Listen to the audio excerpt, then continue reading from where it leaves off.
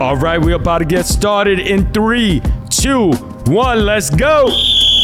I told my story because you know what? If you get one shot in life, you got to take it. I didn't want to do it, but I also knew that someone had to break the concrete ceiling for formerly incarcerated people. If I would have died that day, how many people would come to my funeral? And the answer was 0. Doing the time, that was easy. I could do that on my head. The hard part was losing him. The whole conversation probably lasted 45 seconds, but it was the most consequential 45 seconds of my life. I've realized most recently I haven't even dealt with the trauma that I experienced through prison. This is The Hardest Step, a podcast about second chances and redemption. We're not here to play devil's advocate, but to have a nuanced conversation with people who had the courage to start over. My name is Coss Marte, and I'm the CEO and founder of CONBODY. I grew up in a very heavily drug-infested neighborhood in the Lower East Side of New York City. And when I was a kid, I started selling drugs at the age of 13.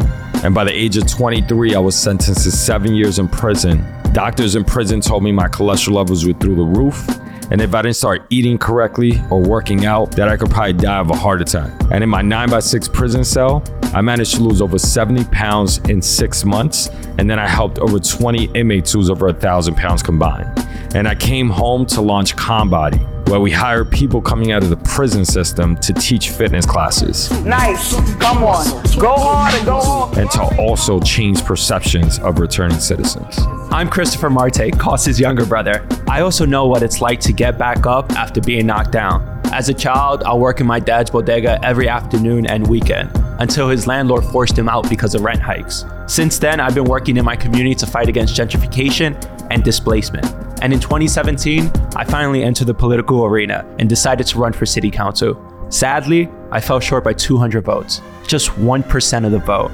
But last year, I tried again. I have so much emotion in me that I can't even explain it. And with the support of my community, I got elected.